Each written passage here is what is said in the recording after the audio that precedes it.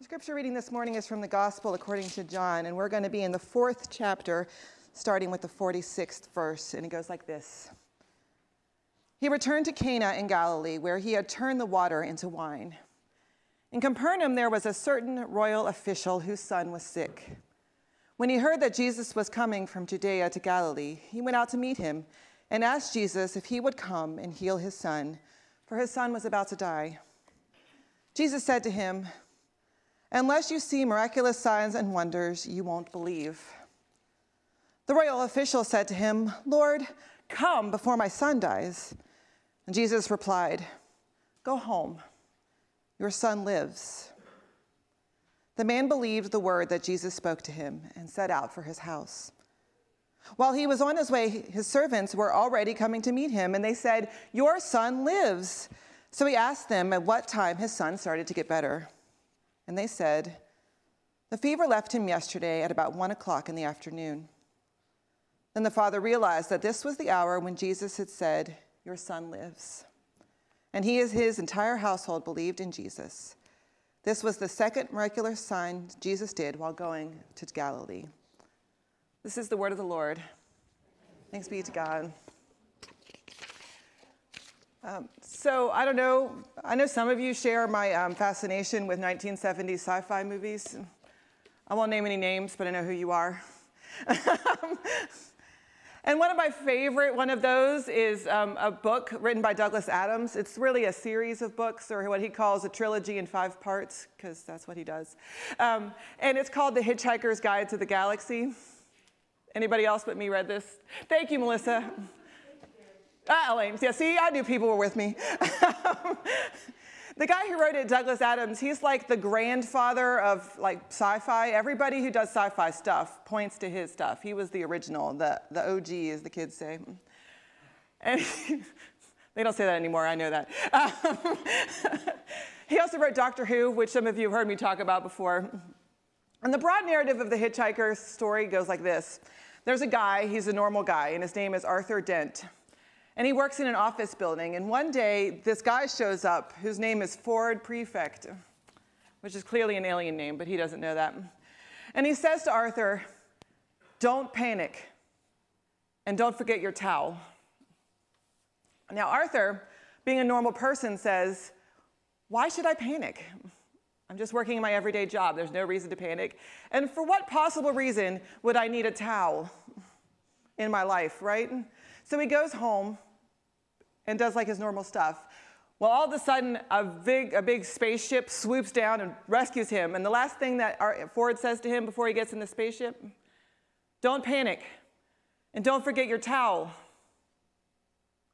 Now, it turns out that the towel was the most important thing that Arthur could have had, right? Because what are all the ways that you could use a towel? I've got a list. What are some ways you could use a towel for being, yes? Yes, to wash yourself. How else could we use a towel? To hide, yeah. What else? We're going on an adventure. Fire. To do what? Fire. To protect your face from vapors. We're going to alien planets. Yeah, how else could we use a towel? A whip? Yeah, if you have to protect yourself, you could like, yeah.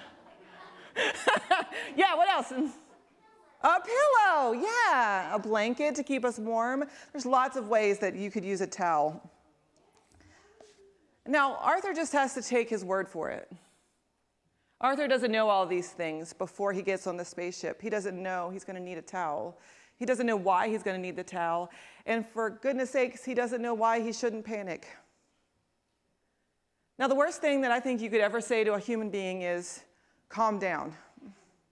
The second worst thing you could say to a human being is, "Don't panic." Because what's the first thing you're going to do, right? You're going to panic. Somebody tells you not to panic, you immediately figure out that there's a reason you should be panicking. And yet, essentially, that's what Jesus does in this story.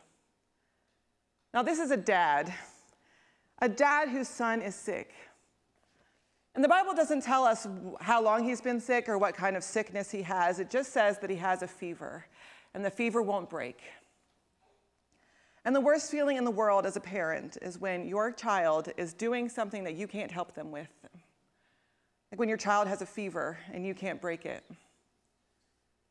So this man runs to Jesus. It's a 3-day journey from his house to Jesus. This is not like an impulse thing, but he's desperate and he's panicking. And he gets to Jesus and he says, Jesus, my child is dying. He's sick. And it's probably the flu. It's just a fever, right?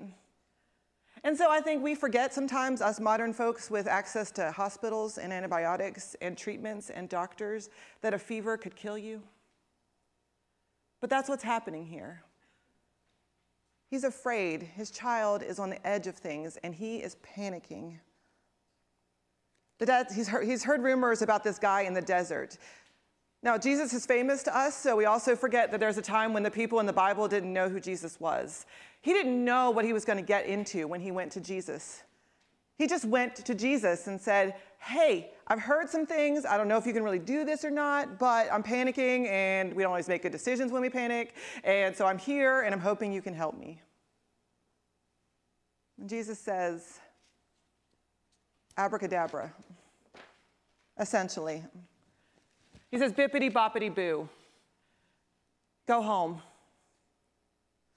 The words Jesus says don't really matter. It's not the words that Jesus says that calm this man down.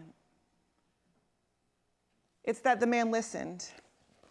He slowed him down. Jesus slowed him down long enough to hear, to see, to know who Jesus was. Jesus, in a nicer way, said, no, I'm not going to your house. I've got other things to do today. I'm kind of busy. I'm not going to go with you.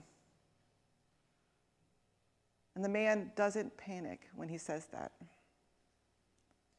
Now, I don't know about you. When my child's sick, I'm going to do whatever I have to do to get him help. Right? If I have to drag the doctor to my house, if I have to literally drag the doctor to my house when my child is sick, I'm going to make it happen. But this man turns around and goes home. All he takes is a word from Jesus. Don't panic. Don't panic. There are lots of good reasons to panic. There's lots of good reasons for us to feel desperate. There's lots of good reasons for us to feel out of control, to feel like we can't handle whatever's happening. There are lots of good reasons for us to act irrationally, to just want somebody to do something. We can come up with lots of good reasons, legitimate reasons to panic.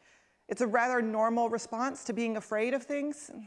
Like, if your life is in danger, you should panic. There's nothing wrong with that. And yet there are times where we panic over things that are not such a big deal. Where we get desperate when we don't really need to be desperate, when we're afraid when we don't really need to be afraid. You ever had that experience? Where you're feeling out of control and you don't know why? Or maybe you do know why, and yet you still feel out of control and there's nothing you can do about it. Don't panic. How do we open ourselves up to hear those words when we feel out of control? Maybe not those words. Maybe it's other words that Jesus speaks to you in your heart. But how do we learn to take the time to take a break, to breathe, to slow down, and to be still enough to listen to God speak? When we panic, we get out of control. When we get desperate, we believe that we have to do everything, that we have to control everything. When we don't know what's about to happen, when we become uncertain, what we forget to do almost all the time is to stop, and to slow down, to listen to the voice of God. Be still. Breathe. I'm with you. Maybe all Jesus tells you is to go home. Jesus says, go home. I know you feel overwhelmed, and I know you feel out of control, and I'm inviting you to listen to my voice and to breathe with me. Listen. The truth is, almost all of the things about which we fear, which we panic about, which we are in desperation about, are not end-of-the-world things. They're not end of our life things. They are not catastrophes. And the list of things that we fear, that we're worried about every day, most of them, I would bet, are not things that we need to panic about. That most of them are things we can turn over to God and say, I'm going to be still. Be still. Don't panic. And don't forget your towel. Amen.